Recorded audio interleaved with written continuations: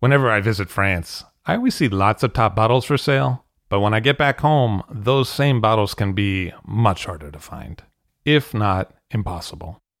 That's why I use idealwine.com. At idealwine.com, I can buy wines directly from France for delivery directly to my home.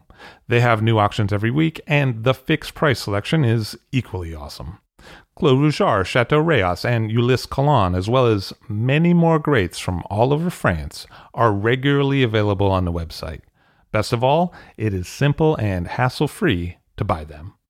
Ideal Wine handles all the customs and logistics hurdles for you and for me. Wines are ordered with a couple of clicks, and then they arrive. It is simple. Check out idealwine.com for more information. That's IDEALWINE.com to find what you'd like to be drinking. I'll drink to that, where we get behind the scenes of the beverage business. I'm Levi Dalton. I'm Erin Scala. And here's our show today.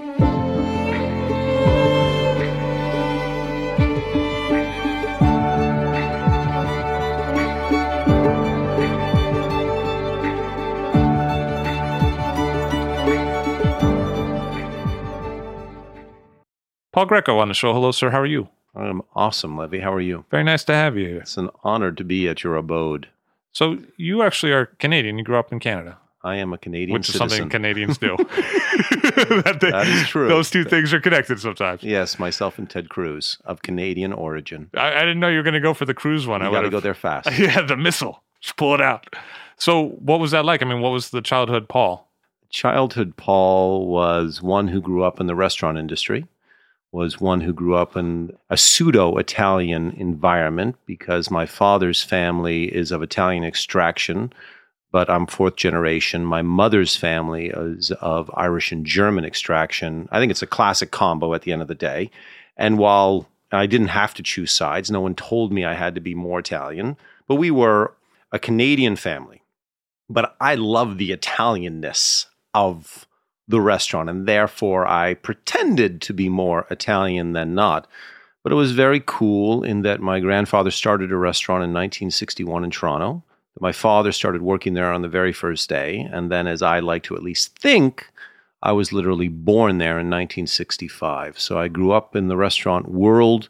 I grew up in the Italian restaurant world, though not a lick of Italiano was spoken at my home. So you were actually born at the restaurant? Well, my father was at the restaurant when my mom was giving birth and had to be called down to the hospital to see me. But I like to think that I was born there, considering how I've spent the majority of my life since. So your grandfather must have started it kind of later in life if your dad was My grandfather, who I take great pride in saying that when I did start working at the restaurant after my university career, I got to work with my grandfather, my grandmother, my father, my mother, for 7 years, 6 days a week. And so the relationship I had with my grandparents, especially, I prize greatly because I don't think a lot of people have that intense relationship. And so Grandpa, when he started it, had already been in business for 25 years selling liquor for Corby's Distillery. Rumors are that he ran spirits into the States during Prohibition. Nothing has ever been written. I haven't seen proof of that. But yeah, at 50 years of age, he resigned from that role and started one of Canada's first formal Italian restaurants. It's hard enough now to change jobs mid-life, but to do it back then must have been insane. And I don't know, I think he saw an opening in the marketplace. But to be honest, I really don't know. But yeah, Canada's first formal Italian restaurant called La Scala. A lot of the people who work there in those early days and through the years that I were there came to Canada for the World's Fair in 1967 in Montreal. Like, you look at the New York restaurant community in the 40s, 50s, 60s, a lot of those people came for the World's Fair. I think the one in New York was 39, the first, and then 60. And they stayed.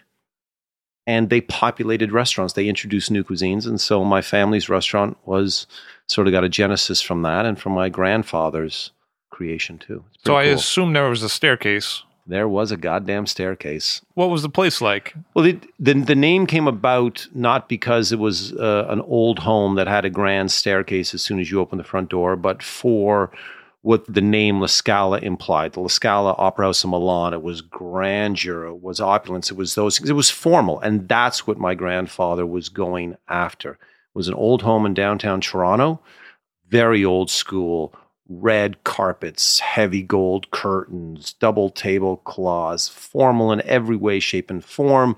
All the food came out of the kitchen on huge trays, on small silver platters. It was plated at the table side on the sternos.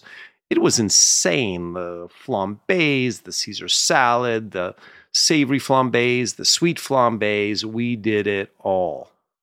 Was one of your family a big showman? Because when I think of that kind of restaurant, I think, oh, put on a big show. I don't think so. My grandfather, I would have to say, was hospitality personified. He was a gracious gentleman, always a smile, incredibly kind, a consummate salesman, which is what we all need to be in this business, which we all are ultimately. My father, I think, was a little bit more business-oriented, focused on the details, studious to a fault. Neither my grandfather or my father were cooks. No one in my family were cooks. They were, liken it to Sirio Macchione. Le Cirque was his creation, and I would think for a lot of his original chefs, he dictated the menu and had these individuals make his creations. That's what we did. My parents, my grandparents were never in the kitchen. My father would do research at home about certain recipes, walk in the next day, hand it to the chef and say, here's how you make it. Let me taste it.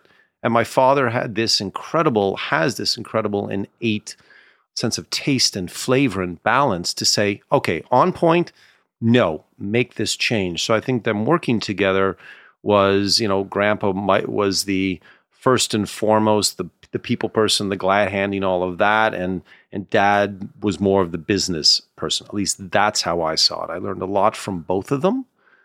And the show of the restaurant was that at the time in the 60s and 70s, that's what most restaurants were about. And then in the 80s, admittedly, that's what restaurants were not about. Because I will confess, there was a lot of inconsistency in that table side service. Some captains could manage a station.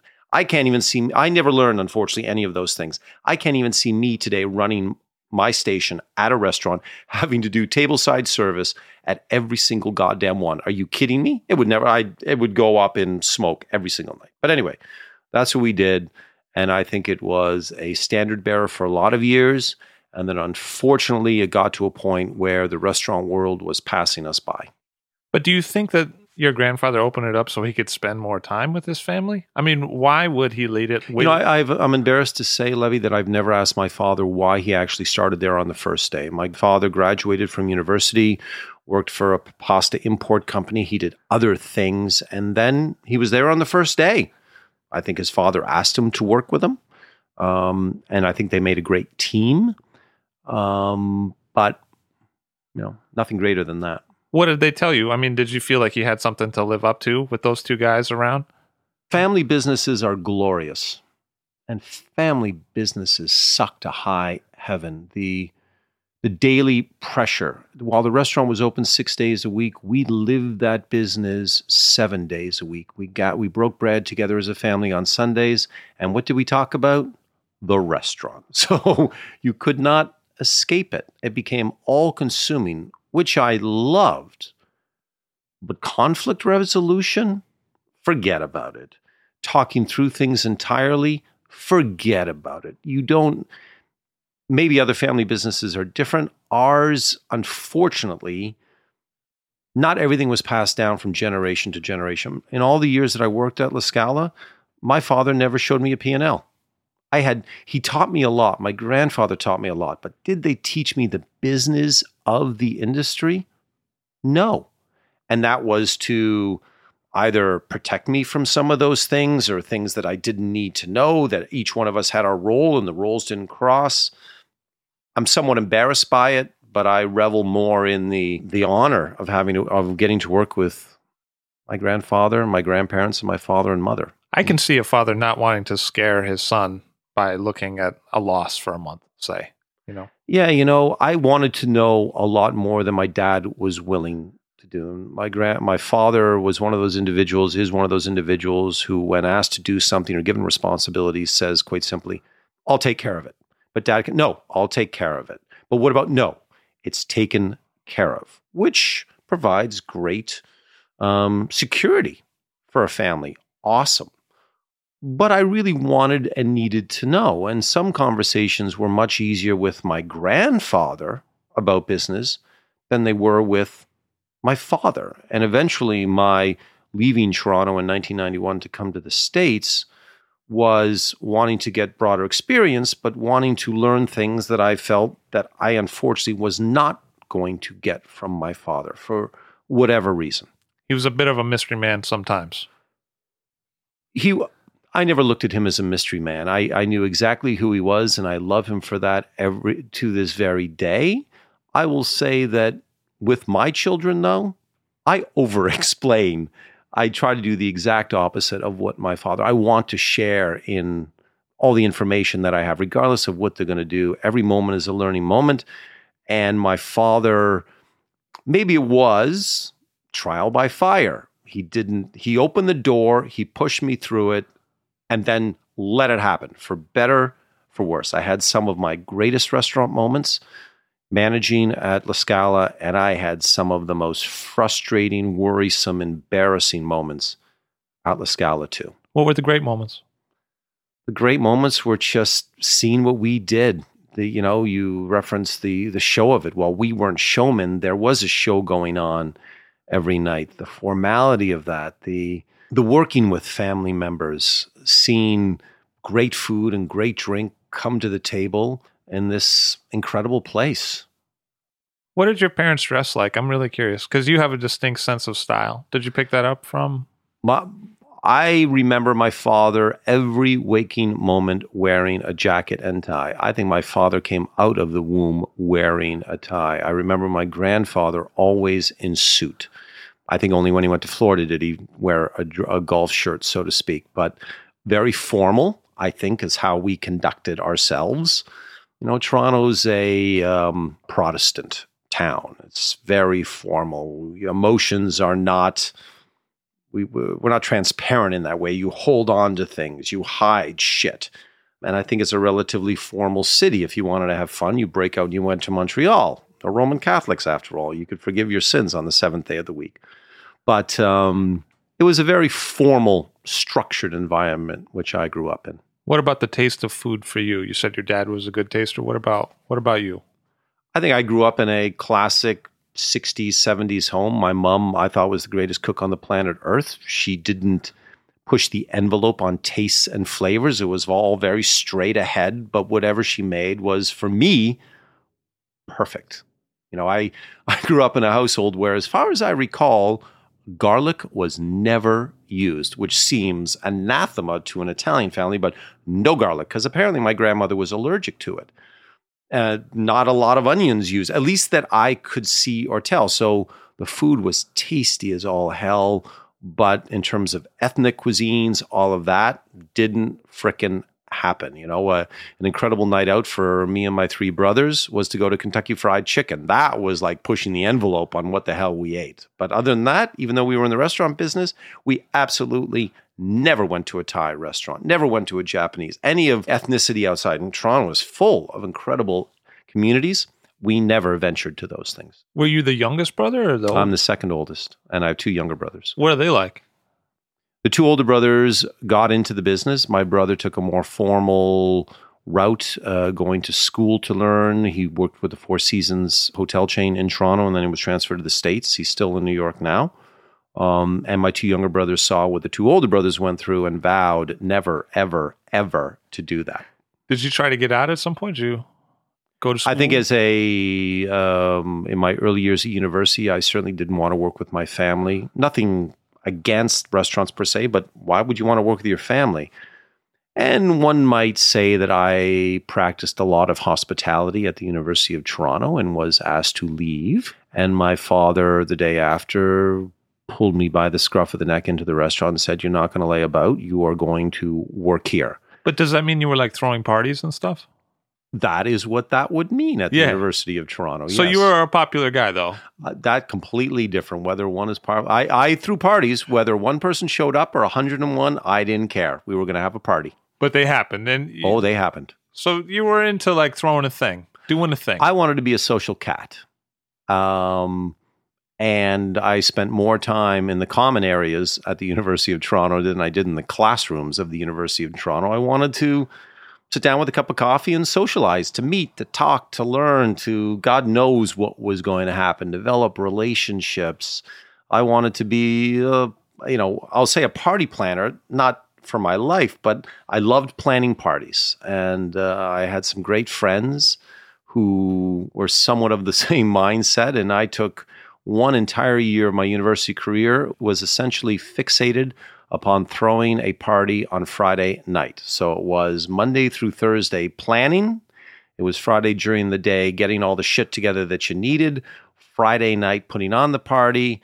Saturday returning everything that you stole. Sunday recovering and starting all over again. And I would dare say maybe, just maybe, going to one class a week for good measure. But that was the beginning of the end for me. You still talk to some of those guys from that time? Unfortunately, not as often as I would like, but those relationships remain very special to me. What are those guys up to now? I mean, what are some of your... Well, I wasn't the only one asked to leave university. My close friend was also, and I would say in relative terms, we've both amounted to something. Yeah, I bet. Yeah, I mean, it kind of seems like that kind of attitude, like an entrepreneurial... Yeah, we had our skill sets received a modicum of benefit by going to university. We were able to do other things that opened up some doors, and we're both. I think all great business people are first and foremost great salespeople. And the art of the sale I learned primarily initially from my grandfather and this mate of mine in university. His name is John DiSebastiano. Damn it, could he sell? He could sell himself. And it didn't matter what industry he was going to get into; he was going to be a success. And I think we both learned a lot together, working together at the university. Because if someone said to me, which one of these sommeliers here in New York or wine people here in New York could quote Homer or Virgil, I mean, you would be the first person that I would think would be the answer to that question. But it sounds like you weren't bookish at all. It sounds like you weren't really into it. I became even more bookish after the fact, and I would have to say it was the world of wine that got me there. I should not have gone to university when I did. And I will advise my children that when they finish high school, I would literally beg them not to go to university immediately, that if there is time for a gap year when they can travel and figure out. I was 17 years old when I entered university, and I was nowhere near ready to be there. But I fell back into it for a variety of reasons. And I loved every moment of it. But I went in completely undisciplined with no goal as to what I was going to do until I found hospitality, so to speak. And then it was about parties. It was about music. It was going to clubs. It was doing all of those things. And I had 4 years of that. It was awesome. But I learned more when I went to work with my family, when I got the wine bug. Well, let me rephrase that. The wine bug came at the same time that I realized that everything that I was ultimately interested in, history, religion, culture, civilization, geography, people, the culture of the table, oh my God, that's all in a goddamn bottle of grape juice. Well, maybe grape juice is where I should... And so that's how it all started. But all of that was post-university. And where did that come together? What was the realization on that? Well, when I was kicked out of school in June of somewhere in the late 80s, I worked that summer at my family's restaurant. And then halfway through the summer, my father said, you're going to Italy. You're going to go to Italy for 28 days. You're going to spend 2 weeks in Tuscany, a week in Piedmont, and a week in the Veneto. These are the wineries you're going to visit. These are the restaurants you're going to see. And I was like, no frickin' way am I going by myself. He's like, you're going. So I must admit, I went... not entirely reluctantly, but with a modicum of fright. And when I got there, it was like the massive holy shit moment for me of all time. Because as I just said, all of these things that were sort of going on in my brain, these various passions and interests that whether they were present or whether they were overtly present to others or not, they were somewhere inside of me and they just needed to come out. And I saw it. The interactions with the people, whether it was a peasant farmer making grape juice, whether it was sitting down and breaking bread with Piero Antinori at his castle in Umbria back in 1988. It was seeing the history of Italy. It was all of these things came together. And when during the course of this thing, I felt this love developing. And when I got back at the end of that September, it was, I'm committed. I found my thing. This is it. Let's go. And it was those 28 days in Italy that set the tone for all of the days to follow and still do today. Was that the trip where you met Giovanni Conterno from Giacomo? That is when I met Giovanni Conterno. I met quite a few people like him, and at the time, I knew he was good, but I thought a lot of them were good. That week in Piedmont, following the 2 weeks in Tuscany, I spent it with Gaia. And for me, Angelo was one of my heroes because of what he did to Barbaresco. So to spend a week living in a house just down the street from his winery, seeing him every day, meeting Aldo Vaca, who's another hero of mine. And small story, in that trip, I arrive in Piedmont on the Saturday. I go to dinner with Angelo and his wife. The next day I wake up. I'm like, okay, I'm out of my church-going days, but what the hell? I'm in Barbaresco. There's a big cathedral, a church at the end of the street. Let's go there. Angelo said that we're going to do brunch afterwards. So I go to church, feel somewhat holy. It's a good day. I show up at Angelo's at around 11 a.m. And he's like, Paul, I hope you don't mind, but there's a guest coming. I'm like, cool, it's your bloody place. I'm your guest too. And who the hell walks in? Burton frickin' Anderson. I'm like, oh my God, like Angelo Gaia, Burton Anderson. Can I be any luckier than this?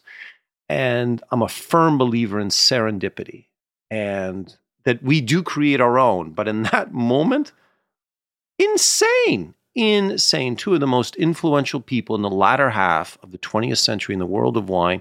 And here I am, this 21-year-old punk kid from Toronto. What am I doing here? What was he like? I remember him to be an English gentleman, learned, but easygoing. I'm sure he's like, who the hell is this punk kid from Canada? Like, what's he doing at the table with Angelo Gaia? But it was all very convivial and fun and easygoing. And I learned to revere wine on that trip. At the same time, I learned that it's just grape juice. It is the drink of this country. It is, I don't mean it's just a peasant drink. It's more than that, certainly. But it's just grape juice. There's so many other things to be so serious about. And even with Angelo and Burton at the table, Mr. Anderson, please allow me to call you Burton, that it was easy. It wasn't so fraught with, Mr. Anderson, blah, blah, blah. No, it's fucking easy. It should be easy. If we don't have a smile on your face when you're drinking juice and breaking bread with people like that, with friends, with family, with strangers, something is wrong. And it was one of those things that I took away from that trip. And I would say the same thing about spending a week coming in and out with the Antinori family. Piero is an easygoing dude, a very successful dude, an aristocrat, but he's an easygoing dude. All people in the world of wine, to my recollection and my interactions, have been easygoing people. Another great reason for being in this industry. And you got a chance to meet Giacomo Bologna. Yeah, and again, serendipity, for God's sakes. I forget what day of the week it was in my first trip. I'm with Angela. He's like, Paul, we're going to a party tonight.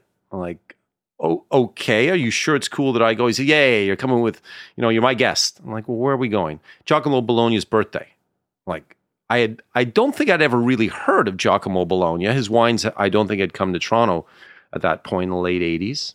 So I go, it's big, long table in the winery. Here I am, one of the few people in the room who can speak English. And here's this rather large, incredibly jovial man. And I got to party with him on his goddamn birthday. It was insane. Insane. He passed away shortly thereafter. And also on that trip, maybe the trip the following year, Renato Ratti passed away. He, of all the people that I did not get to meet, Renato was the one who I wanted to interact with. I came upon Italy at a very lucky time. It had certainly been on the road to development in the 80s already, but I got to meet a lot of people. Bartolo Mascarello, for God's sakes. For me, he was a country winemaker. Like, it was one of many producers of Barolo. To me, he wasn't capital B Bartolo Mascarello at that point. That would come in later years. But It was an insane trip. And those guys couldn't speak English. I couldn't even speak a goddamn lick of Italian. But oh, what visits I had. Unbelievable to me. What brought you to New York? It was the need to stretch my wings, to learn other things that I felt were going to be hard for me to learn in Toronto, to leave my family's restaurant, to go to another restaurant in Toronto. As big a city as Toronto is, the restaurant community was still very small, at least at the time. And I felt that it would really upset and offend my father to leave and go to some other place. So to come to New York was the thing. And I had previously been to New York on a restaurant trip with my father and my brother. And as soon as we came off the interstate and crossed the Madison Avenue Bridge onto Manhattan, where a lot of my peers at that time in the 80s had felt that, okay, well, I will become an adult when I get to Europe for the first time. For me, I had yet to go to Italy by this time. It was New York. New York is where I get to become an adult. And maybe somewhere inside of me, it was a connection back to my grandpa, because he was born in Hell's Kitchen before he moved to Canada as a 2-year-old. But it just felt like home. It felt like the place that I needed to be. So when the opportunity came up in 1991, I seized it and went. And it was hard to leave my family, but I only looked up at the opportunities that might be here for me. I came here without a job. I knocked on the door of Felidia. I spoke to Lydia Bastianich, who our family knew from various restaurant events. She said, if you come and work here, you're not going to learn anything new compared to your place in Toronto. Why don't you go to a restaurant called Remy, Adam Tahani, Francesco Antonucci. It's new, it's hot, it's doing well. There's a manager there, the GM named Chris Cannon. You might learn something there. So I walk in the door, it was between lunch and dinner, and I saw a guy who I thought looked like the GM, sort of short, Napoleon looking, wearing glasses. And I'm like, I'd like to apply for a job. He goes, for what? I said, a server. He goes, who are you? I'm Paul Grieco. Sir. He goes, Paul Grieco, related to Charles Grieco in Toronto? I said, yes, sir. He goes, any son of Charles Grieco can have a job in my restaurant. And that was Chris Cannon. And so I got a job and started working almost immediately after I arrived in the city. What was Chris like at that time? Exactly like he is today. Dominant, domineering, intelligent as all shit. Fully engaged, finger on every detail. Smart as a fucking tack. I think there are, at the time, few better restaurateurs than Chris Cannon. I worked there for 2 years, and I learned the business of wine. When you buy wine, I think of Chris more than anybody. I think Chris had a lot to teach. Has a lot to teach. I learned how to buy wine, not what wines to buy. I don't think Chris influenced my palate. I came there with a good knowledge of Italian wines, which was the mainstay of that wine list back in '91, certainly. But Chris taught me the business of wine. Emphasize the fact, it's just grape juice. We're here to make money. This is a business. This is how you run a restaurant. And Chris was great at that. In addition to an overt focus on service, it was a new type of service to me, less formal, but cool, and hospitality. He really took care of people in a Chris Cannon sort of way. Not a glad hander by any stretch. But Chris really, he honed in on the details immediately. It was awesome. Was he a fast taster back then? Chris was able to make all decisions quickly. I'm a fast taster now. I'm not so sure that came about because of Chris. But yeah, he made all of his decisions quickly. And what was Remy like? It was insane. It was goddamn insane. Either 91 or 92, that joint was voted the best Italian restaurant in America. Are you kidding me?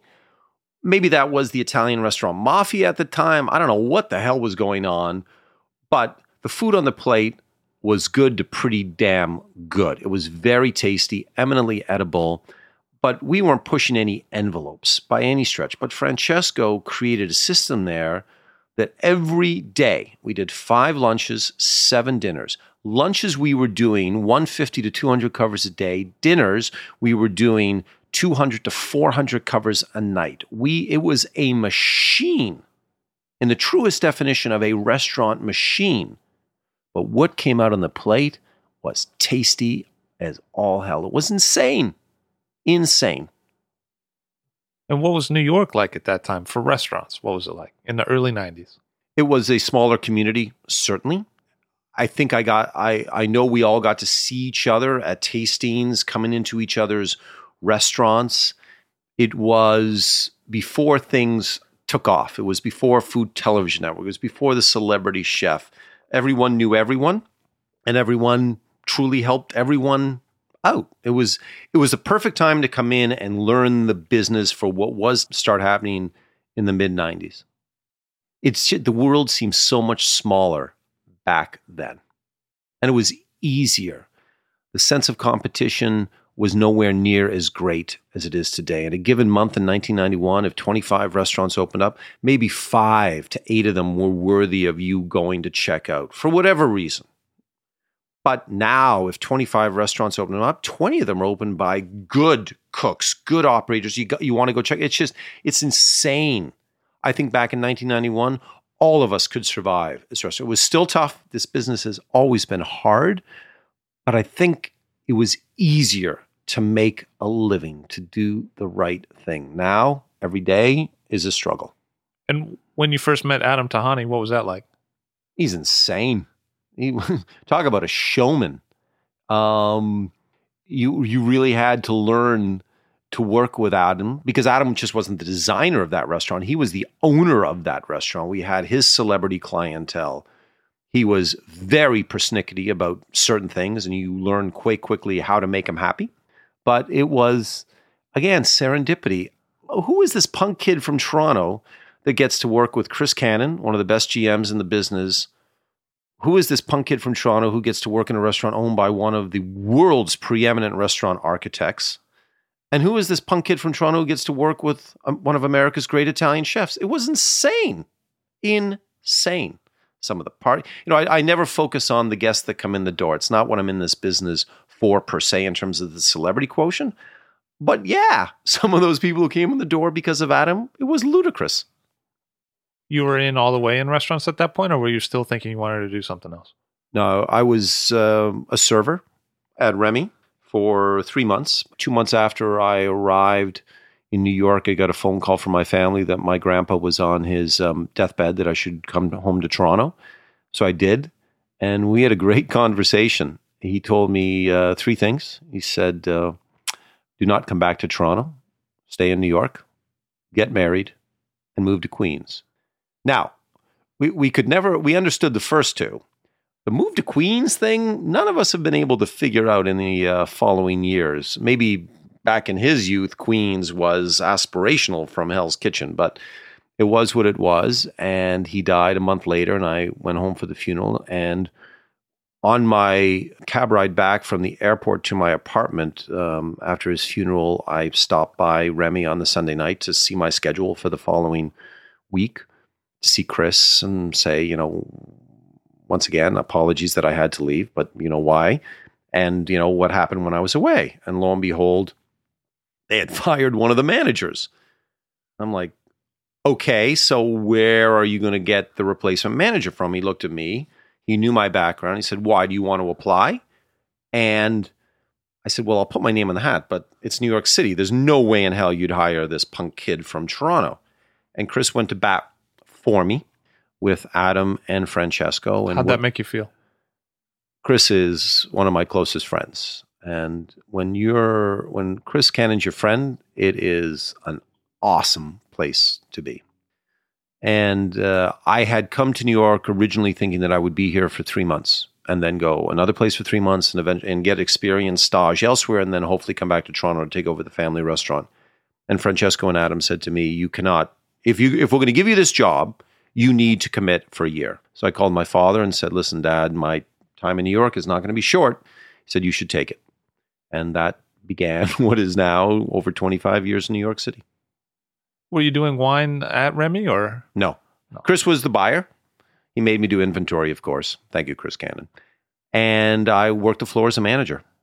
There were 3 managers running a restaurant 150 seats, 12 meal periods, and we rocked it out. Like that restaurant today would seemingly have 5 or 6 managers, but 3 of us cranked that place out. It was insane. Again, a machine.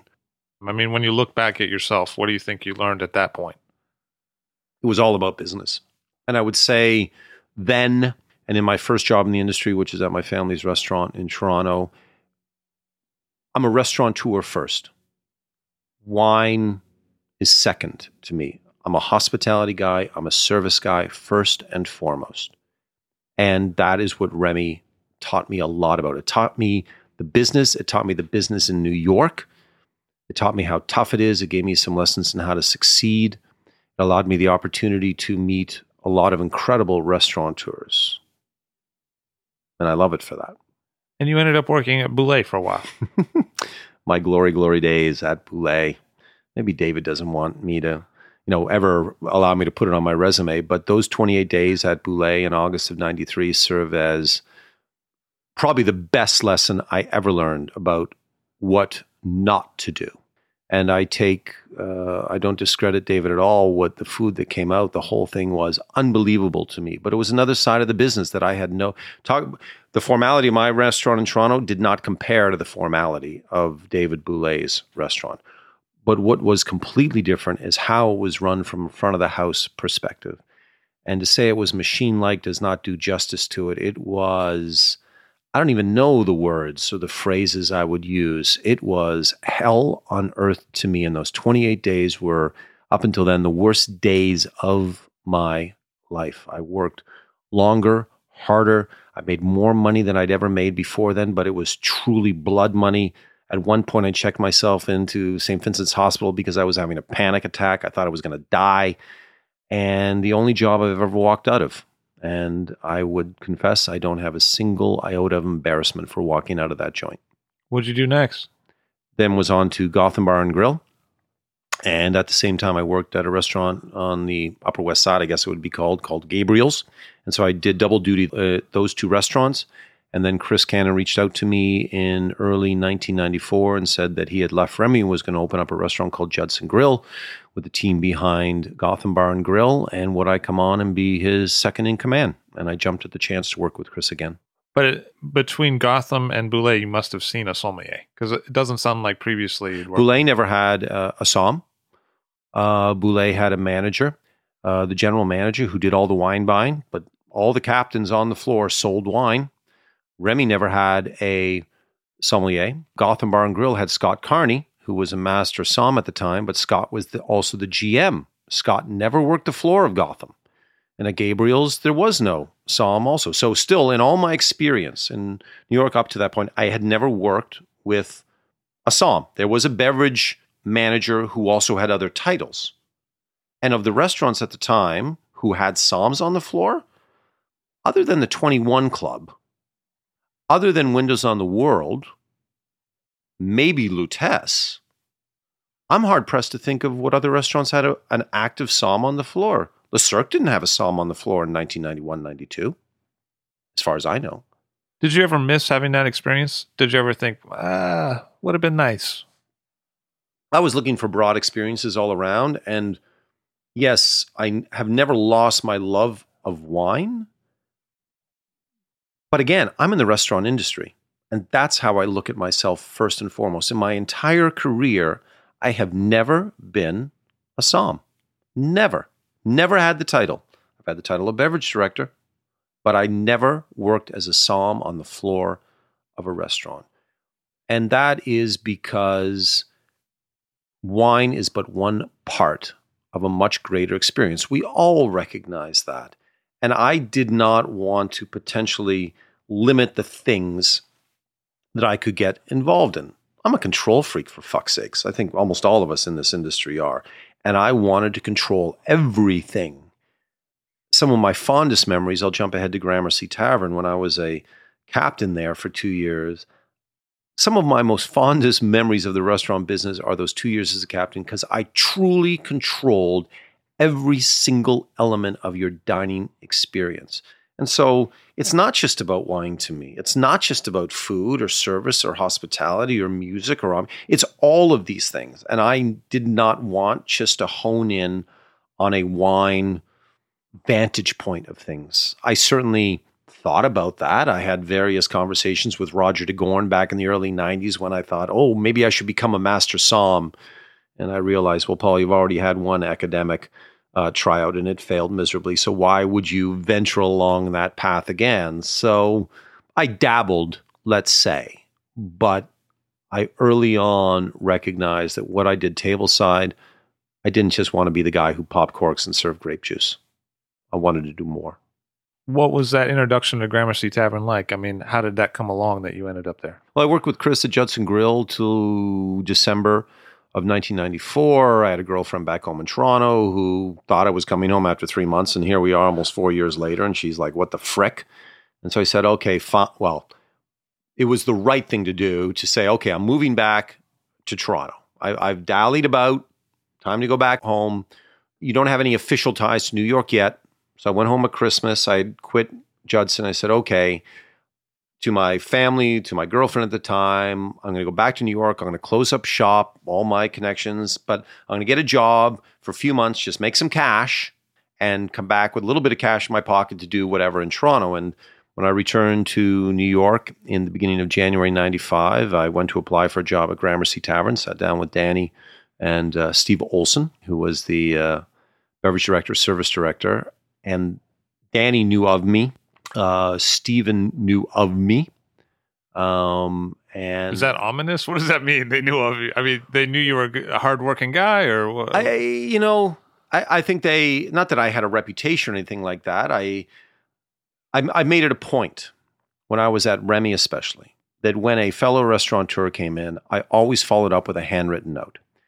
And on one of those nights at Remy Restaurant, Paul Bowles-Bevan came in, GM of Union Square Cafe at the time, and I wrote him a personal note afterwards. And apparently, Danny told me this, Paul received that note, stuck it to the bulletin board at Union Square Cafe, and apparently he and Danny said to each other, one day, we want to work with that guy. So that, if my memory serves, is how the interview with Danny began at Gramercy Tavern. Steve's reputation was one of, oh my God, like I'm going to work with the greatest sommelier in America. I remember he was in magazines. I remember there were full page pictures of him in like wine and food magazines.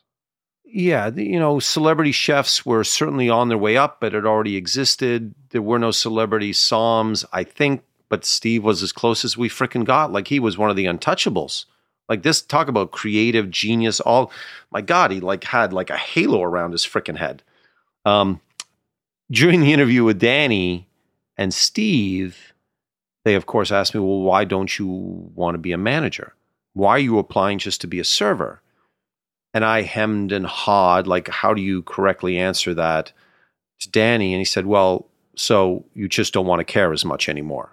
I'm like, oh, damn, like you can't call me out like that. But I said, I guess you're right. I need some time away from manager. He said, cool. We want to work together. So I got the job and I immediately started to have the time of my life and immediately called my girlfriend in Toronto and said, well, I guess I'm not going to come back to Toronto. Told my family the exact same thing. And there began the 2 most fun years of my restaurant career. I had a blast as a captain. It was an unbelievable time to be at GT. It was 6 months after the open. They had 2 stars, Tom Colicchio in the kitchen, Claudia Fleming in pastry, Danny Meyer owning the goddamn joint, Steve Olson as the beverage director, service director. Like, holy shit, the team that they had hired to open that place, the captains, the fronts, the backs, everything was just insane to me. The beauty of the place, the cover story in New York Magazine about America's Next Great, which had already passed like 7 months sooner. And there was a lot of pressure, but there was a lot of fun. And the power that had been given to the service team was unbelievable to me up until that point, certainly with Chris and this control freakishness that he possessed, that I subsequently possessed, was now one of, wait a second, the managers don't actually run the floor of Gramercy Tavern. The captains run the floor. And this is pretty awesome. I loved it. And the control that we took over guest experience was incredible. And encouraged by Danny, he gave us all the tools to do whatever is necessary to make the guest happy. And I reveled in that. I will confess, though, that 3 days after I started, Danny Meyer appeared at Family Meal and said, "Ladies and gentlemen, I just want to let you know today that Steve Olson is no longer employed at Gramercy Tavern." And it was one of those, "You've got to be fucking kidding me." Like, with all due respect, Danny, my internal monologue, I didn't come here to work with you. I came here to work with Steve Olson. And you've just fired him? Like, and I turned to the woman to my right, who happened to be Steve's girlfriend at the time. I'm like, "Megan, you've got, like, really?" And so it was like, okay, well, now what do I do? And I stuck it out, and I still continued to have a good time. The gentleman who followed up from Steve, a gentleman by the name of Bob Wenzel, carried on Steve's program. But the service and the hospitality was exactly the same, and I quickly realized this was a great place for me to be. I wanted to become I thought I had dreams of being a rock star at the time, so I bought a guitar and learned to play guitar. Never really happened. And it took about 2 years to get the zest and the energy back to say, so this restaurant industry is what I want to make of my life. But those 2 years of GT, holy smokies. Awesome. So 2 things about that. One, when Danny said, "So you don't want to be a manager," do you think that he was looking at you as a potential replacement for Steve already? Absolutely not. And then 2, when I hear you speak, the way you enunciate, I hear Steve. I hear the way Steve Olson speaks. Well, considering I really only got to work with Steve for 3 days, and not even that, because my 3 days with Steve were a Thursday, Friday, Saturday, Sunday, and Mr. Olson, I'm pretty sure, did not work that Sunday night. So I barely had any time with Steve. But I would say that my enunciation comes from Mrs. Bell in grade 4 and Brother Donald, Christian Brothers, shout out, in grade 6. May you burn in everlasting hellfire, Brother Donald. Just saying. Anyway, so yes, Canadians speak the Queen's English. Apparently we do. Back to GT. Who else was there?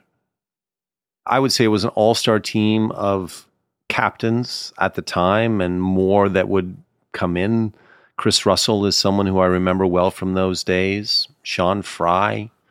You know, we were still on the beginning of the GT train. They had opened up in July of 1994. They were delayed. So it was a 3-week training process. And what Danny and crew taught those guys was they knew everything. They knew the name of the people who delivered the linen on a daily basis. They knew everything about everything. And I was intimidated as all shit, but I had a blast.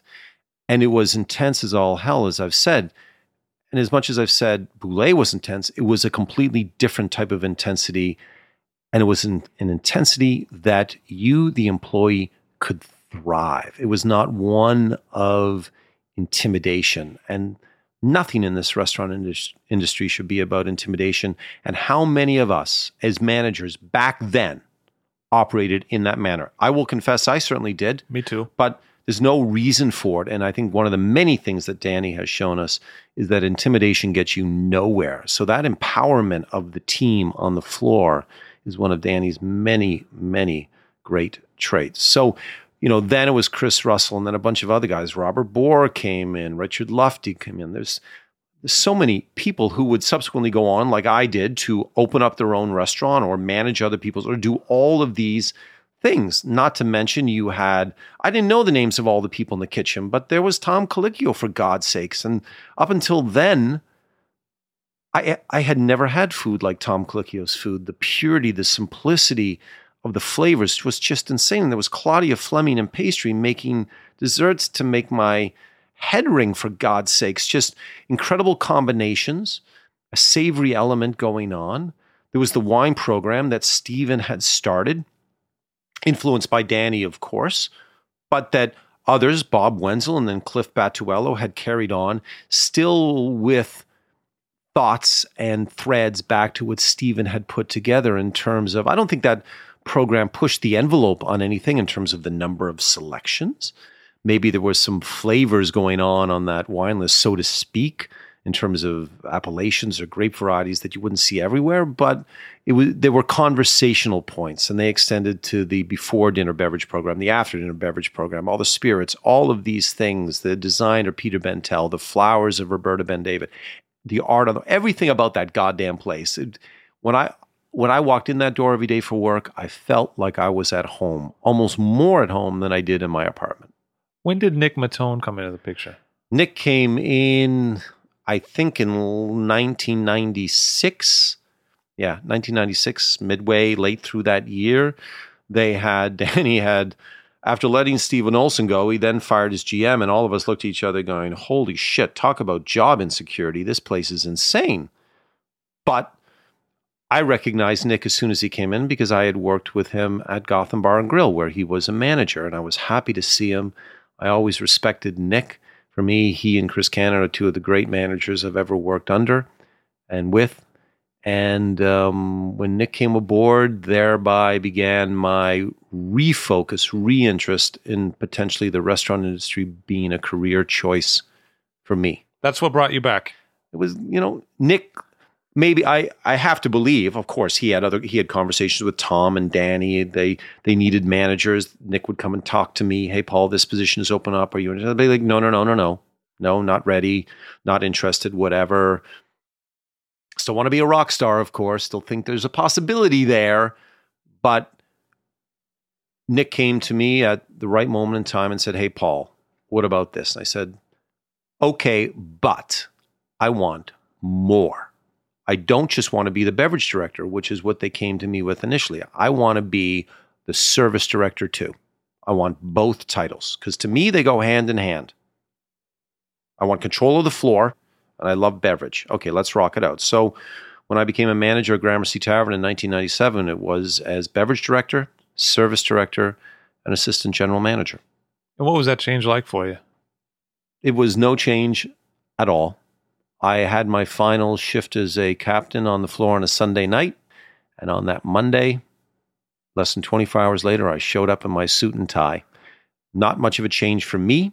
I think for my peers, who one day I was your mate, and now I'm your boss, one of your bosses. They, I think they were all happy for me. I think they were all like, oh, this is going to be insane. And I confessed to them on that first day. I said, listen, I've committed, and I did commit, every sin that you could possibly commit as a FOH at Gramercy Tavern. I know everything here that you can do wrong. You're not allowed to do it going forward. So, I don't want to say I put the hammer down because that's not the word or the phrase or the attitude you take in a Danny Meyer restaurant, but I was given that freedom and that flexibility to still work with one of the greatest front of the house teams ever assembled. And it was awesome. Challenging, no doubt, because, especially for me now managing people that I worked alongside, that transition is hard as shit. But I struggled through it for about a day and a half, and then I started to thrive in it. What was the service like there? I mean, how many people will come in and what did it feel like? I thought we worked our asses off every day on service and hospitality. Nothing was ever taken for granted.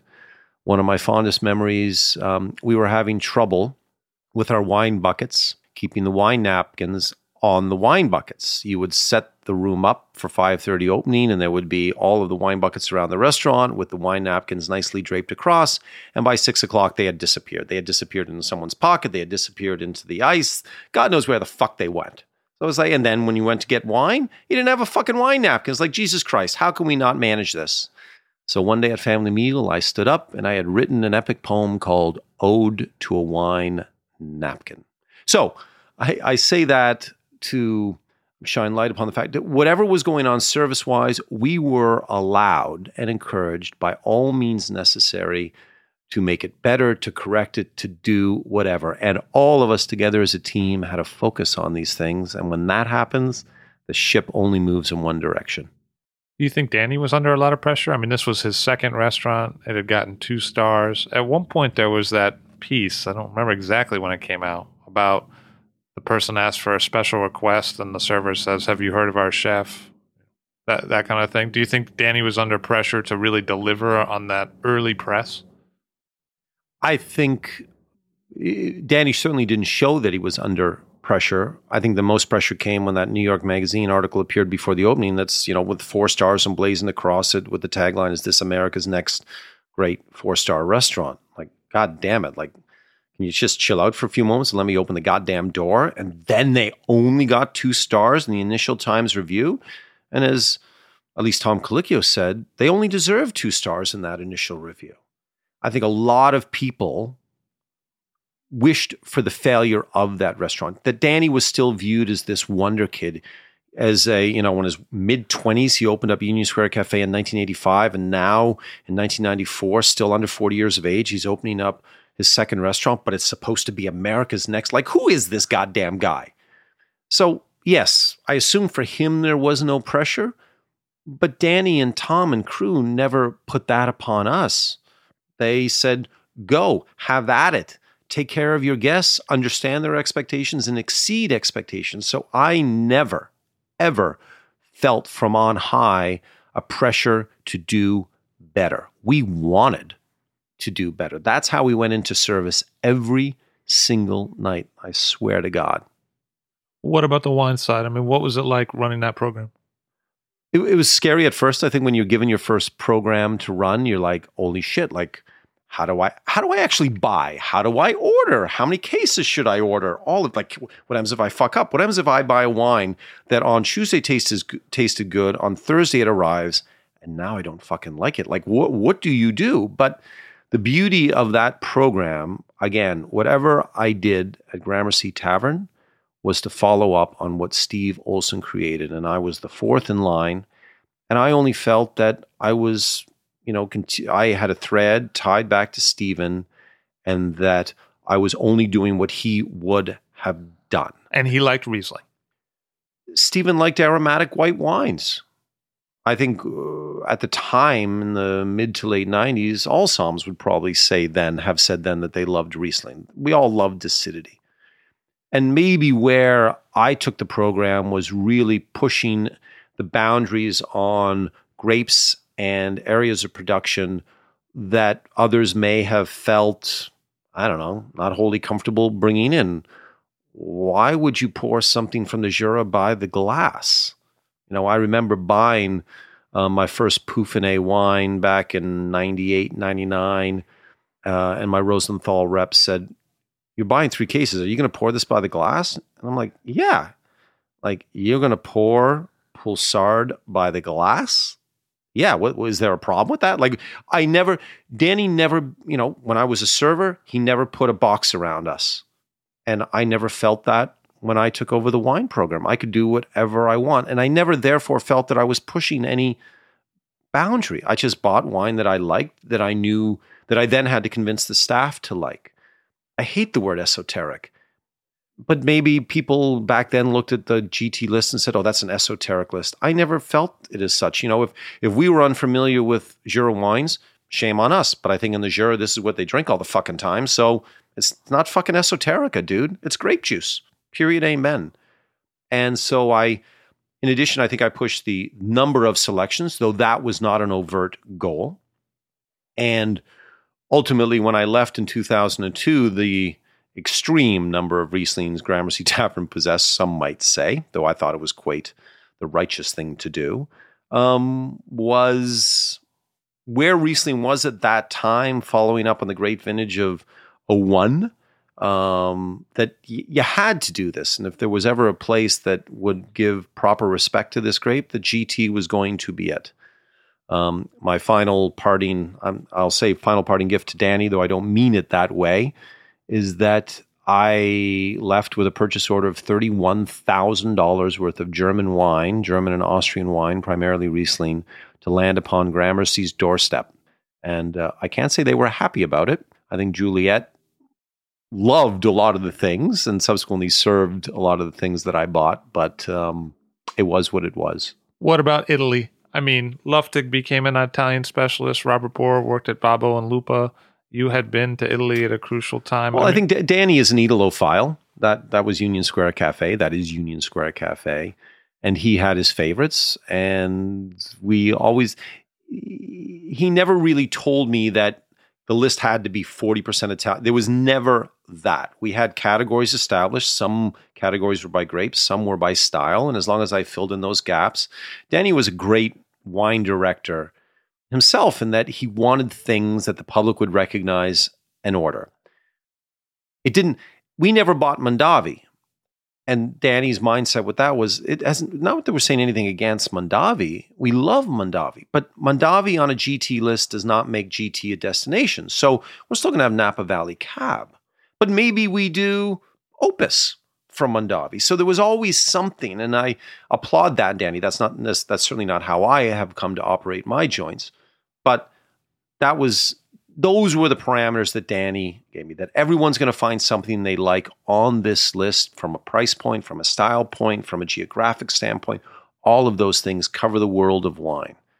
And it was great. That freedom was incredible to me. I had roughly $80,000 to $100,000 a month to spend on wine. We had a $500,000 cellar, real estate-wise. I had a huge cellar to fill every bloody month. It was insane. Insane.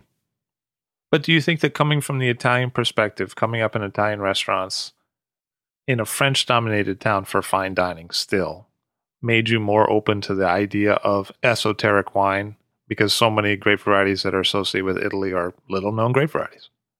As I think about Italy, which was my first area of, I don't want to say expertise, area of interest, was a great way to learn the world of wine. Most of my peers had come up through the French world, which, while there's a lot, it's relatively easy. Italy, through the 80s, was, crazy town for fuck's sakes. Not just the DOCs and the DOCGs, but all of the Vino da Tavola and the blah, blah, blah going on. How could you, you would spend a day learning all the wines ending in AIA, for God's sakes, and trying to remember all of the blends and the holy shit going on, the discovery of not just new grapes, but regions, forget producers, blah, blah. It was insane. So maybe an interest that became a love of that allowed me to be much more comfortable with pursuing areas that were out of the norm, varieties that were not fully appreciated. I was not a Francophile at heart, and still I'm trying to make up for that today. I'm hopefully becoming a Francophile, at least in my wine taste. But in terms of Danny, I never counted any of that stuff. I have no clue if the list was Italian heavy. It must have been nice handling that many kind of sales because, when you're selling stuff and you're a salesman, that's fun. The luxury of that, it's a goal. To say that you can buy whatever you want, I think a lot of us who actually pull the trigger on buying wines like to make that statement. I don't think it really ever happens. And I could truly, at the time, buy whatever the hell I wanted. Unbelievable to me. So as my first wine buying job, I didn't think there was a better wine buying job on the planet Earth. And you won the James Beard Award for Outstanding Wine Service and for service. Well, let's say Gramercy Tavern won. Gramercy Tavern won the award in 2001 for Best Service, which was awesome. And that was an award for the entire restaurant. If I was the beverage director, so okay, I'll take some credit, but was the entire service director. Okay, right? So I'll take some credit. And then in 2002, it won for Best Wine Service. And as the wine director, okay.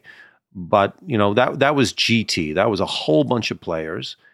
And one thing we did, we never, again, had a somm on the floor of that restaurant. That we educated the entire staff to be their own somms. So if there were 6 captains, 9 fronts, bartenders, all of that, any given service, there were 15 somms on the floor of Gramercy Tavern. So we were all doing wine service. The award had to be given to someone, and I'm the guy who walked up on stage. What did that education program look like? When you sat down with the staff to tell them, what'd you do? Every day at family meal, a bottle of wine was open. Every day at dinner, there were anywhere from 25 to 30 people in front of you, everyone tasting wine, talking about wine. There were no limitations on what I could open. The level of conversation amongst the staff before, during, and after service about wine was rampant. Everyone was interested in the stuff. Everyone was looking for, what can I do with my table that night that that person over there is not doing. Like, can I do an all cocktail tasting menu? Can I do an all sherry tasting menu? Can I do an all whatever it was?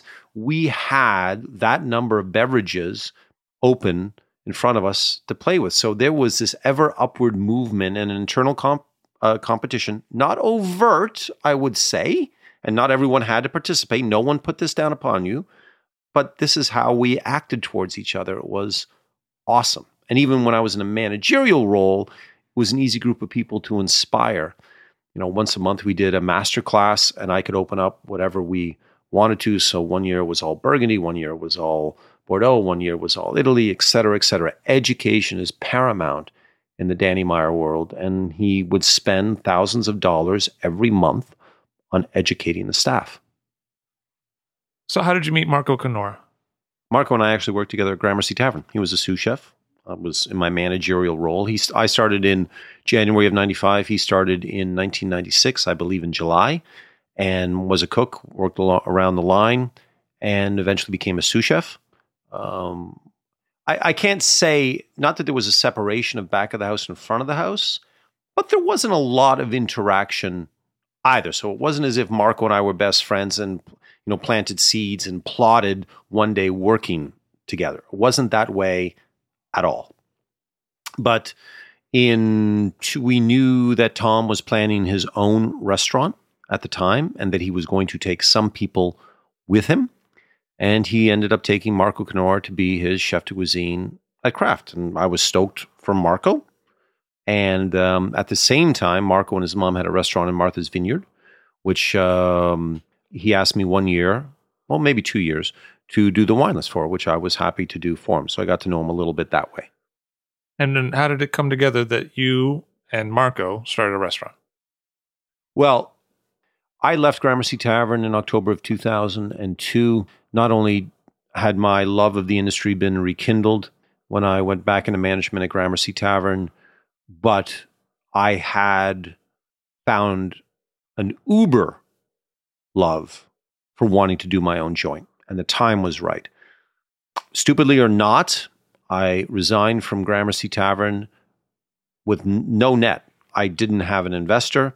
I didn't have a space. I didn't have a chef. Had nothing. But I knew that if I was going to do this, I had to have free fall. I had to have no safety net below me other than on Tuesday is your final day, October 1st, 2002. Well, on October 2nd, Wednesday, you now hit the streets. You find the joint, like all of these things.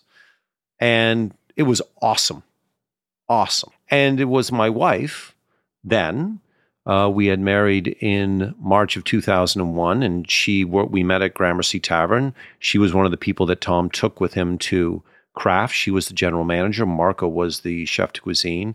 And it was my wife who had the conversations with Marco about his love of his wish to open his own joint. And Katie also knew about my desire to do the same, and she's the one who put us together. So thereby began the conversations with Marco, and my final day at GT was on a Tuesday, and on Thursday, with Marco, I went to a space that would ultimately become Hearth Restaurant in November of 2003. What was important to you at that time? I mean, what did you think you wanted to get done? I love to talk. I love conversing with people, and the conversations that are had as you go along a path to open up your own joint are innumerable maybe. And as Danny once told me, that in opening a restaurant, the control you get to exercise is unbelievable. You open up a restaurant, you dictate the food, the beverage, the type of service, the people who serve you, the hospitality, but the music, the design, the architecture, all of these things. What other industry allows you this number of areas to flex your muscles? It's insane. So I guess I wanted to have as many conversations as I possibly can. And it's not when I left Gramercy Tavern that I had a vision for the type of restaurant. I had a vision for how I wanted the restaurant to feel. And from Gramercy Tavern, I took away the fact that, well, if you took the tavern and the main dining room, they had a date, and a baby subsequently came, what would that look like? And with Marco, we agreed on that. Hopefully that baby looks like Hearth. And ultimately it's up to us whether we achieve that or not. But that was the goal. So in 2002 into 2003, Marco was still working at Kraft. It was an entire year that I had off before Hearth opened, which allowed me to do, I did a little consulting in Las Vegas. My wife and I had our first child, so I got to spend 6 months home with her. But it was an awesome time for me. And just to hang out in this empty space that would become Hearth was pretty awesome too. The money raise, everything about that time was incredible for me. And I would say that to have opened a restaurant, to all you aspiring restaurant openers out there, does not mean that you have had to open one previously. To open a restaurant, 1, be fully capitalized. 2, begin with a kernel of an idea and that everything you do within that joint can be tied back to that idea with a thread.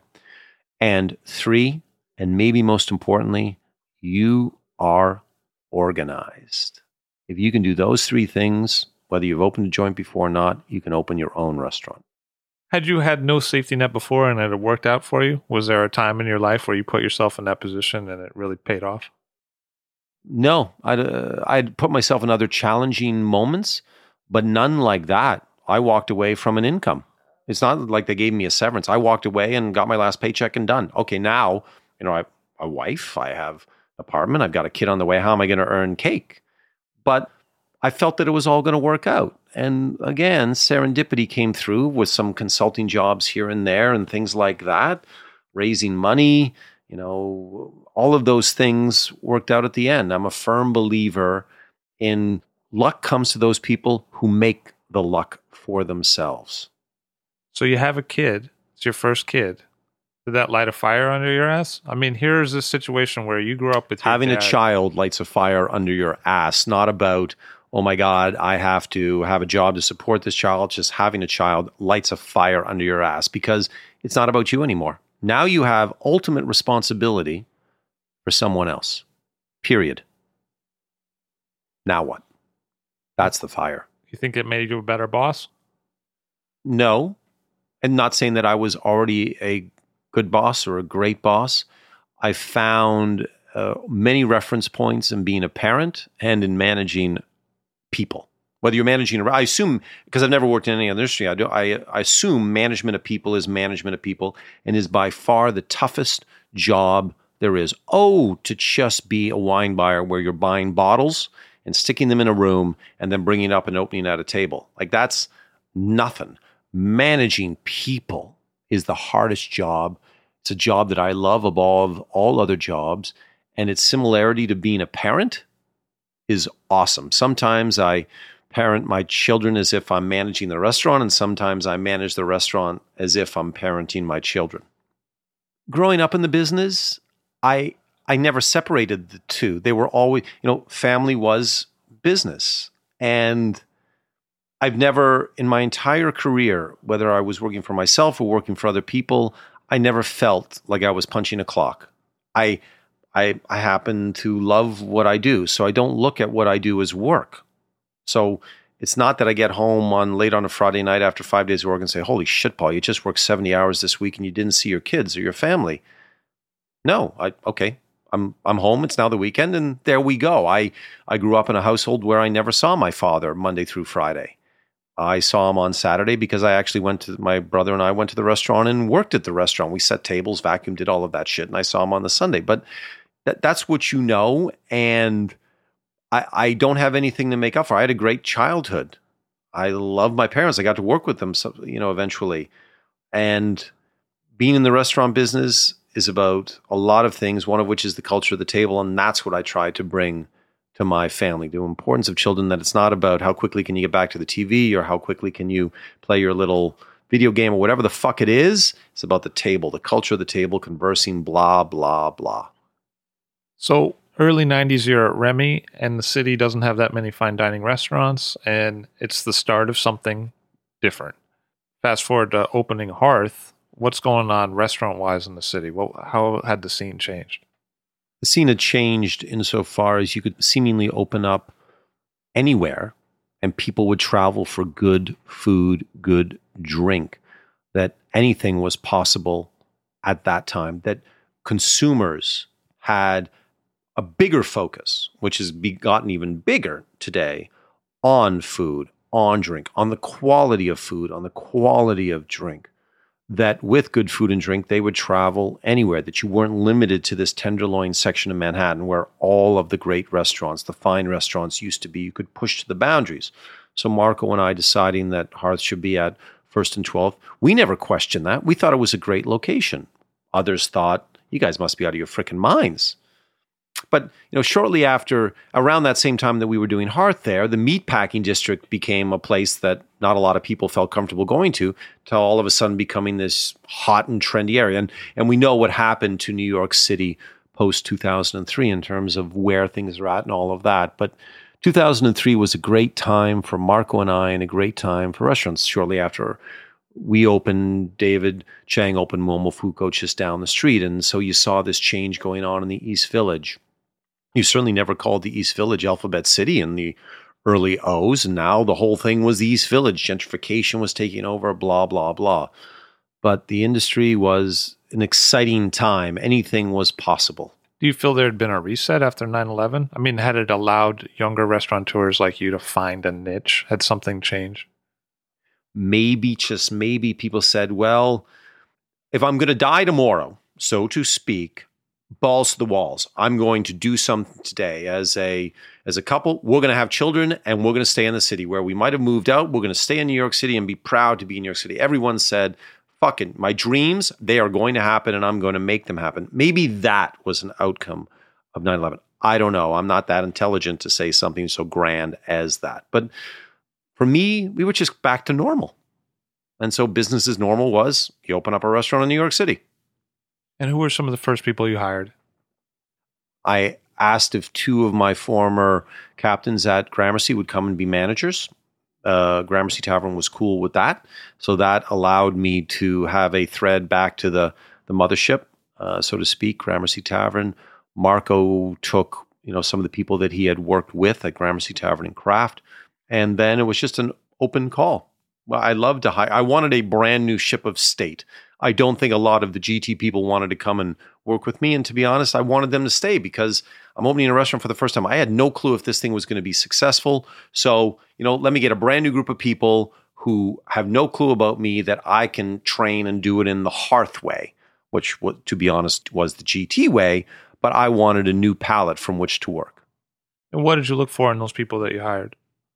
As Danny would say, and our welcome manual was lifted right from Gramercy Tavern. Danny has written so many books about how we should do things, and with his blessing, I just took that, inserted Hearth where our Gramercy Tavern had been written, and it became our manual. And so when I hired at GT, is exactly the same way I hired at Hearth. You hire for hospitality, you train for service. When we have a conversation, you look me in the eye. An interview is over within 2 minutes if you have not looked me in the eye. The question that I ask, easiest question, I'm amazed still today at how people fumble over an answer. Describe to me the difference between service and hospitality. Not that they confuse the two, but how sort of ill-spoken people are in defining exactly what service is and defining exactly what hospitality. And I think with everything that we've heard and seen and learned over these years, that I would think a lot more people would be cognizant of the importance, the greatest importance that hospitality brings to the table. So stepping away from this industry for a moment, and I'm always guffawing when I read that a business here or a business there, that management has decided that they're going to start focusing on the staff, on the employees, because they need to revive. Like, really? It took you that fucking long to know that? Like, Danny has done a lot of things, but that's always been the focus from day one. Like, why is this so revolutionary today? But it is. So we didn't recreate any wheel at Hearth, Marco and I, and the same type of person that I would have hired at GT, I would have hired at Hearth, and I looked for the exact same things. But it seems like you did something a little different on the beverage side in that you, at least at the beginning, you really wanted to do a seasonal list. When you get your own joint, and while, as I've already stated, my parameters for the beverage program at Gramercy Tavern were rather loose, let's say, there was still an envelope. It was still Danny's restaurant and Tom's restaurant. But now that I've got my own joint, fucking A, floodgates, whatever that meant. So I knew I didn't have the money to spend. I had now a $25,000 budget a month versus $100,000. I didn't have the real estate as in the size of a cellar. I had a very small room to fill with wine, not the space at Gramercy Tavern. Most importantly, the thought process was, well, a wine list. What exactly is a wine list? Well, it's a list of wines, and that bored the fucking crap out of me. I didn't want a list of wines because they didn't tell the story of wines. So the presentation of the list, I wanted to become one of a storybook and less a list of wines. In terms of the actual wines that I chose, I would like to think they were exactly the types of wines and producers or grapes or whatever the hell they are that I would have bought previously at Gramercy Tavern. But it was a more edited list. At the same time that I was thinking those things and using GT as a guiding light, I also thought of Pierre Gagnaire from a trip I took to Paris with my girlfriend at the time, then my wife, where he had relocated his restaurant to Paris, got the 3 stars from Michelin again, and he had maybe 100 wines on his list. And the critics were disparaging him for that, saying, if you have a 3-star Michelin restaurant, how can you have this small a wine list? It should be big and massive and blah. And he said, no, I've tasted every single one of these wines, and these wines work perfectly with my food at this moment in time. So I'm like, so we can have a small list that is still poignant, that still tells a story. And I think in the mid-90s or so, where the rise of the Wine Spectator Grand Awards, where people were going for size, like it was, and then that sort of got revived in the early O's and mid-O's again. And I never caught that bug. I was always frustrated, admittedly, when I think about the Wine Spectator and those awards, that, why am I just getting an award of fucking excellence? My list is not an award of excellence list. At least you have to have some allocation for a small list. And I think it's unfair of you, whether you're the publisher of a wine journal or a guest or any of these things, that size matters. Size doesn't fucking matter at all. Does the wine I order go with the food I'm eating? Because it's not all about the wine. Wine makes food taste better, period. So whether you have 10 wines or 110 wines or 1,010, should still be the same. And another lesson I learned from Danny, it was all about the Wine by the Glass program. That's where I spent the majority of my energies. And in my day, the program had maybe 20 wines by the glass, maybe 20. And that's where all the heavy lifting was done. So I'm like, and he wanted those 20 wines to be reflective of the broader list. So I've always had this mindset about the programs that, I've had an influence in, and the one that I was able to run overtly at Hearth, that small list matters. Small list can be important. Danny taught me that. Here we go. Let's go. But there's an underlying ambition when I hear you talk about that time, because, a lot of people starting up a corner place in the East Village might not have been thinking Pierre Gagnaire. They might have been thinking, let's do a diner. Let's make some money. Let's make burgers. Let's make hot dogs. Who knows where influence lies? And the great thing about New York is, you can do anything you want wherever you want to do it. So I'm not saying it was easy for Marco and I. We certainly worked our asses off. We struggled, and no one was breaking the door down on day one. We did all right to well on our first year, but we struggled through a lot of years there. We thought we were doing great things. Of course, you think you're doing great things. But, at that time, the industry, everything was developing in a lot of different places. And our goal was that the East Village would take off. And it did for some, Mr. Chang. And I think, for Marco Canora, who's still there with Hearth, I think his day is going to come where he will finally get the recognition that he so rightly deserves for the food that he's putting on the plate, that I unfortunately could not help him get. What's he like as a person? Marco is demanding, as every great chef is. Most importantly, he has a point of view. He has a palate. He knows exactly what to put on a plate. And maybe there's too many most importantly's here for Marco, but his sense of balance, his sense of what matters, his sense of nothing extraneous is pristine to me. And certainly, when I say one of the greatest chefs I've ever worked with, the other one would be Tom Colicchio. period. But when you say point of view, first off, that reminds me of you, right? I mean, you're one of those people that I think couldn't do it without a point of view. You would just be like, no, I'm not interested in this. I think, Marco's point of view can sometimes get lost in a world where, certainly more with food, absolutely more with food than with beverage, bells and whistles matter to too many people. And not that everyone's looking for height or width or smoke or God knows what else could come out in a plate. No, that's not the case. But Marco's flavors are very pure and maybe also subtle, maybe too subtle. There's a simplicity about his cooking that can easily be overlooked. But as we all would recognize, simplicity is really fucking hard to achieve. When I think of cocktails, why is the martini so goddamn great? It only has 2 ingredients. Why is a Manhattan so great? Why is a Negroni so great? 3, why do we need 5, 8, 10, whatever it is to make? No, less is more, and Marco practices that absolutely. And at times, it gets overlooked. And hopefully everything is truly cyclical, and it will come back around to that. Because the review was always thought to be... In January of 2004, the situation at the Times was an interim reviewer. And so, listen, I did not open that restaurant to be a 3-star. In all the conversations we had, we wanted to be a great 2-star restaurant. And then you get your review and you get 2 stars. It was not a perfect review by any stretch, but it was a good to pretty damn good.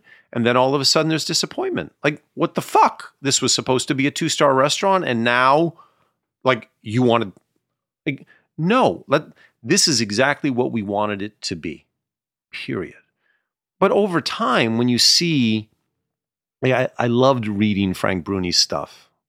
And I think Frank Bruni, intelligent, so many different things.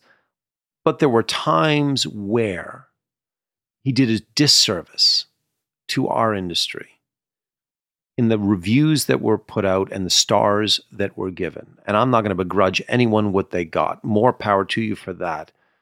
And I think we all look at each other and say, well, if that restaurant got 3 stars, how am I not 3 stars? Or however you want to play that thing. And for better, for worse, and we do it even more now, we try to narrow things down to be as simple as they possibly can. I think simplicity on the plate, genius.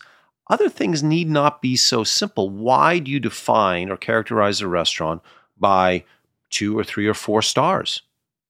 But we do. And I get it.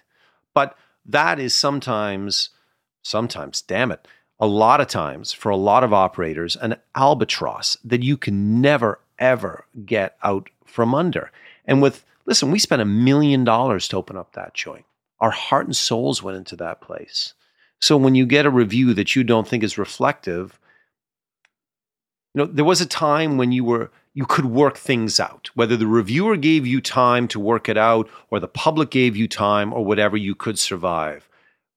Back after Hearth opened, bad review, you were toast. You were going to be toast within months, if not 1 or 2 years. The industry now is so pressure-packed. It's a pressure cooker out there that why we all do this, I have no frickin' clue. We're entering, for me, the hardest year that I've ever seen. And we're only 11 days into 2016. But I remember when we did this interview as a video interview, you were really convinced at the time that the terroir model was going to be the model, not just for New York, but for the country. You were going to roll out, a lot of them. You're really happy about this idea of this is the model that can work in this economy of the time. Yeah, listen, timing is everything and so many different things in life. And post 2008-9, slowdown in the economy, maybe crash of the economy. Terroir just opened in March of 2008. And I never had any goals to open up a wine bar. The space became available. The landlord knocked on our door and said, hey, what do you guys think? And we look at it. Initially, the space was 3 times the size. We're like, nah, we can't do this. And then he came back 3 months later and says, okay, It's now a third the size. I'm like, oh, shit. Okay, we look at it. What's the rent? Okay, it's very affordable. Well, what can we do here? Yes, it's only 50 paces away from Hearth. Well, let's just do a wine bar. And it really was no greater a conversation than that. And I never held this long-held belief that I could do a wine bar. So it happened. And the food was unbelievable. I look at what Terroir was as the third generation of the wine bar in New York City, that Soho wine bar and kitchen, which I remember from the 80s into the early 90s, with the long, big horseshoe-shaped bar and the Cruvenet down the middle with 100, like that was number one. And then came Veloce in the late 90s. That was like, I think to a lot of aspiring restaurateurs, that opened our eyes to what you could do, that in a small space with minimal amount of money, you could still open up a fucking restaurant. How cool is that? And then so when we did Terroir in 2008, and there were a few other joints like ours that opened, all of a sudden the wine bar had gone up a notch in terms of the level of cooking, the complexity of cooking that we would do. When we opened that place, I never thought it would be reviewed by the New York Times. And lo and behold, Bruni fucking reviewed it. He gave Terroir 1 star. Like, oh my God, are you fucking kidding me? And I think that set things off. Like, so this wine bar world can be, we're not just going to serve wine, we're going to have great food too. And so, yes, I did absolutely think then that the Terroir model was a model for the future. I still do today, but Terroir has changed and still needs to change even more to be a bigger part of this restaurant conversation. But back in history, as the economy began to improve after the downturn in 08, 09, all of a sudden there was a return to full-on dining. And so the wine bar model, we didn't have to save our pennies as much as we once did. So now we want full dining, and Terroir wasn't providing that. Terroir became the place, well, yeah, let's have a glass of grape juice before we go on to this restaurant, where people used to spend their night at Terroir. So things changed. So I'm the one that needs to change. So I do love evolution, and I need to evolve a little bit more. Terroir, I look forward to the next day. I never linger upon the past. I look to grow going forward. There were once 5 terroirs. Now there are 1 definitely, Tribeca. Let's say another one, half the seasonal terroir on the High Line. But we had to close Murray Hill. We had to close Park Slope. And in Marco and my separation, we closed the East Village, but it was rebranded. And when I think back, I do think about those and the lessons learned. Did we open up too many too fast? I don't think so. I think we made some poor real estate decisions. I used to think and say that every community would love a terroir. Maybe I just have to choose better communities or different communities.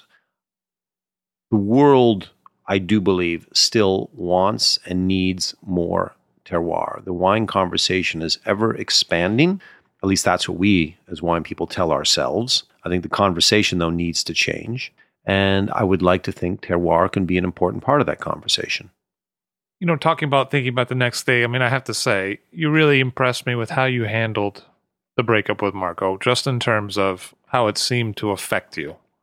I think when people go through breakups, sometimes it devastates them for years, whether they're willing to admit it or not. And I felt like there were times where I think before the breakup, I felt more attention coming from you than after. I felt like you handled it professionally.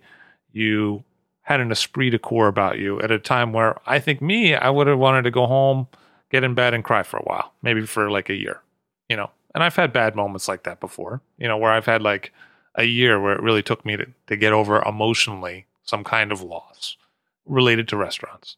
So was the key to that the fact that you had 2 kids? Was the key to that you had a wife that had been a rock for you in several instances? Why do you think you were strong like that? 2 things. One, the family. And now, you said it earlier, but now I really felt you've got a family you need to support. You must continue to work. And even though you may have just 1 bricks and mortar terroir and that's it, well, go make it fucking work. And then I'll also harken back to maybe that Protestant Toronto upbringing, hide your emotions, You have this work ethic of, we get up every day, we're going to work every day. If something's going wrong, you don't fucking complain. You just do your goddamn job. And that's how my father has been throughout his entire life, and still gets up every day now, puts on a jacket and tie, and still works. My mom, who's just shy of 80, does the same goddamn thing. It's unbelievable to me. And that's it. Coupled with the fact I do truly love what I do. So, yeah, my world shrunk, but I still was doing what I love to do. My world changed, but I still get to do what I love to do. My world did not crash. Health-wise, everybody's fine. There are many, many, many more important things to do in this world than to serve grape juice.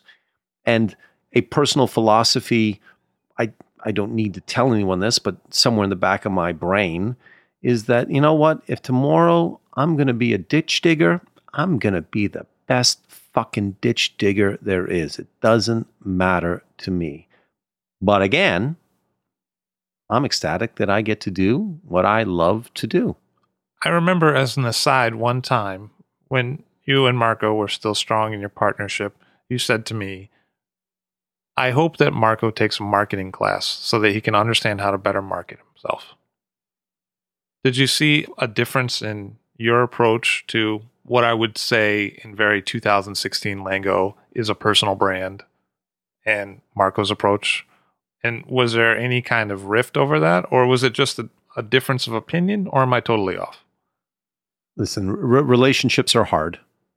They are very hard. They're hard on the personal level, and they are equally and differently hard in the professional business level. And for some people, maybe the marriage of Marco and Paul was a perfect marriage. One dedicated, focused, uber strong back of the house guy with one dedicated, focused, uber strong front of the house guy. Like, oh my God, this is like marriage made in restaurant heaven. How could they fuck up? Well, we fucked up because we both came to the table with an opinion that was ironclad. Communication is everything. And we could not communicate properly to each other. We talked to each other, but we talked over each other, under each other, all of that shit. And to be a great conversationalist, someone has to listen. Maybe we didn't listen to each other properly. Maybe we didn't want to listen to each other properly. We spoke to each other poorly. So many different things come to play. I respect Marco absolutely. Respected him then, respect him now.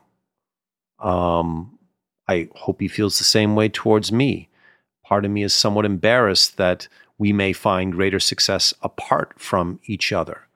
But if that's life, it's life. I wish him well. I will do everything I can to help him become a greater success than I could make him. But these are hard. And, when you get together, if the opportunity comes for someone to go into a business relationship with someone, I cannot beg you, plead enough to say, have as many conversations, have over-converse about your respective cultures. Because Marco and I, coming out of that Danny Meyer world, and that Danny Meyer world extended into the craft world, because Tom, like we did at Hearth, took that enlightened hospitality idea to craft too. They didn't reinvent the wheel. So I'm thinking, okay, so Marco has already been brought up in this enlightened hospitality world. What do I need to talk to him about? Like the same philosophy that we said to each other every day at Gramercy Tavern, it's there, it's ingrained in who he is. Well, lo and behold, that wasn't the case. Not that Marco was wrong in his belief, but he wasn't as impassioned about these things as I was, because now it was his restaurant. And not that he had changed, but he had other focuses. My focuses were still on those, the 5 tenets of hospitality, that whole Danny, and I still live and breathe, but that wasn't Marco. And you know what? We never got down and dirty in that conversation that maybe, just maybe, could have prevented the breakup. But I'm not, I lament what has happened. I miss aspects. I miss that partnership of someone who is as focused on food as I am on all the front of the house shit. But it was right for Marco and I to break up, for both of us to potentially go on and do what we ultimately love to do. And I think what Hearth becomes, it's still becoming, is going to be perfectly Marco and a greater joint than I could have ever made it. And terroir, hopefully, in the same way, will do exactly the same thing. So I don't think terroir's greatest days have been had. I think they are very much in front of me. And I like growth. I aspire for change every single day. I despise constancy. I don't mind consistency, but I don't want things to be the same. And even if I have to go to work every day and fucking agitate, I agitate because I want a new challenge. I want to change. I want to, say to myself and my team, but why? Or what if I was one of those kids who was in front of his parents, but why? But why? And I never want to ever lose that. I'm not saying my parents always gave me the goddamn answer, but that's how I am now with myself especially and with my team. And I am as invigorated by what I do and what we do as a community as I've always been. I've been doing this for 30 years now, and I still am as enthused as I've always been. Now, with the beverage side, I think I could say, well, these are the phases of Paul. This is the history of Paul. Here's a capsule history of how Paul Grieco handled beverage at different points in his career. But I think it would be more interesting if you told me. To be honest, I don't see phases. I've always been following the same line. It's a straight line, though I'm not a fan of, Euclidean geometry. I like the non-Euclidean geometry stuff. But I don't see big changes in what I've done. I don't see, I guess some could reference the whole summer of Riesling thing and say, what the fuck was that all about? But, for me, that wasn't a big effort.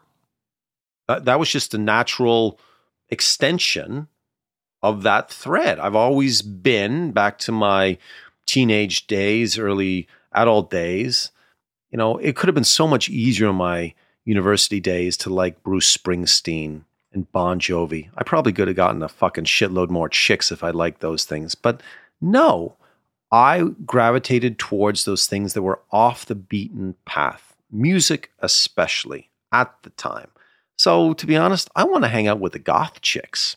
Just saying. Or the alternative kids, or whatever was going on. And every week with that party that my friend and I threw, we challenged ourselves to be different. So in this capacity, in this industry, back to what I said, you get to influence all things. I see that. So I saw it, if I'm the Riesling guy, that's not how I view myself. I view myself as the guy who fights the good fight for those grapes or wines or region or producers that don't get their proper due in the marketplace. That is my guiding light on a daily basis. And, in terms of how I buy, yeah, I never want to repeat. I hopefully never buy the same wine twice. Never. It's a world of fucking grape juice out there. So others may define the phases of Paul Grieco. I don't. I'd like you to tell me about what Serge Hochar meant to you in your life. Not about the wine part. About your life. To be honest, I don't think about Serge or Moussard as wine necessarily. Because, again, it's just grape juice with alcohol. Let's be honest about it. And I'll quote Serge. I want truthfulness in whatever I do. And, Serge happened to provide me with a beverage that was that. But the man himself, he to me, I obviously never knew him when he was a kid, but he was one of those guys who said, why? He certainly said it to Émile Peynaud when he went to the University of Bordeaux to study wine. He's on record as saying, I went to school, I studied under Peynaud to learn how not to make wine. So I'd like to think that I'm cut from a part of that same fucking cloth that Serge was. Always ask why, always explore. Correctness does not... I'm not entranced by it. It doesn't motivate me. I don't want correctness, for fuck's sakes. I don't, same thing with, maybe the better way to say that is perfection does not engage me. It disappoints me ultimately. I want an edge. I want something wrong. Not that I necessarily want to improve upon it, but there is a journey to be had with those types of things. But with Serge, it was about the journey, man. And it was a lifelong journey. And he was that twinkle in his eye.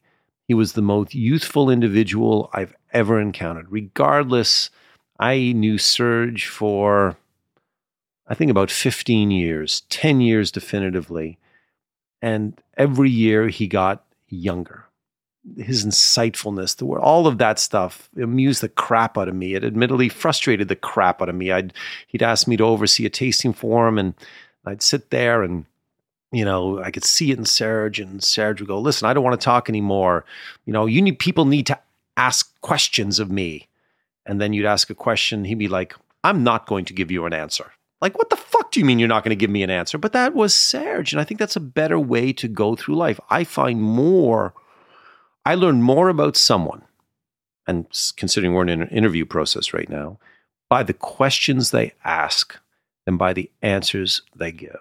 To be honest, Levy, I'd rather be on your side of the table than the one I'm on. I'd rather be the guy asking the questions. I want to be the guy in the conversation who is listening to people. And I think ultimately, Serge had a lot to say, but he was also a great listener. He paused, not to physically hear people, but the land spoke to him, the life spoke to, everything spoke to him, and he allowed himself to pay fucking attention. And so few people today actually pay attention. All of us think we have something to say. Not a lot of us really have something important to say. And Serge may have had important things to say, but it was how he listened, how he was attuned to things. Those are the memories that I take away from Serge. And I've had the honor, I was blessed, I was serendipitous to meet incredible wine people in my 30 years. Serge certainly one of them, and he's at the top of the list. But Jacques Lardière, same thing from Jadot. Like, he was another man. And he did have some insane, and does have insane fucking things to say, but also a great listener. If you listen to him talk, it's about him listening. That's what he's telling you, that he was paying attention to all of these different things going on in the vineyard. That's pretty fucking cool to me. That's what I want to be when I grow up. Someone who has learned to listen. You think younger sommeliers look at you as a role model of kind? I mean, I'm not so sure younger sommeliers, what we lack, and I'm going to use a word now that is, forgive me, personally a theme for 2016, elderism. And elderism, I'm gathering, does not exist in the dictionary. But I think if you hear the word, you know exactly what I'm referring to. And I think in so many different areas of life and industries, there's a lot less attention being paid to their elders. Now, I honestly have no clue how people view me and what I've done. I think of the broader hospitality community and the beverage community specifically, it's never been greater. Never, the number of people doing it, the passions expressed, all of that is incredible.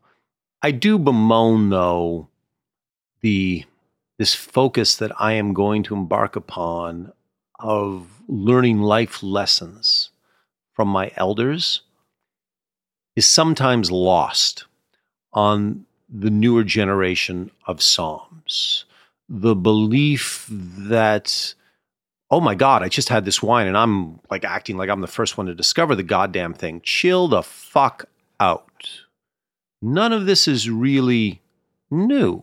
Like, you can, especially when it comes to, let's reference food for a second. A lot of people try a dish like, oh my God, I've never had this before. Well, there's very few dishes that are ever invented in the last 25, 30 years. And the wines that we're drinking today that are the new cool wines, all of that stuff has always existed. And damn, someone has already put on their list long before you do. So I think a little, and God forbid, I beg people, don't respect.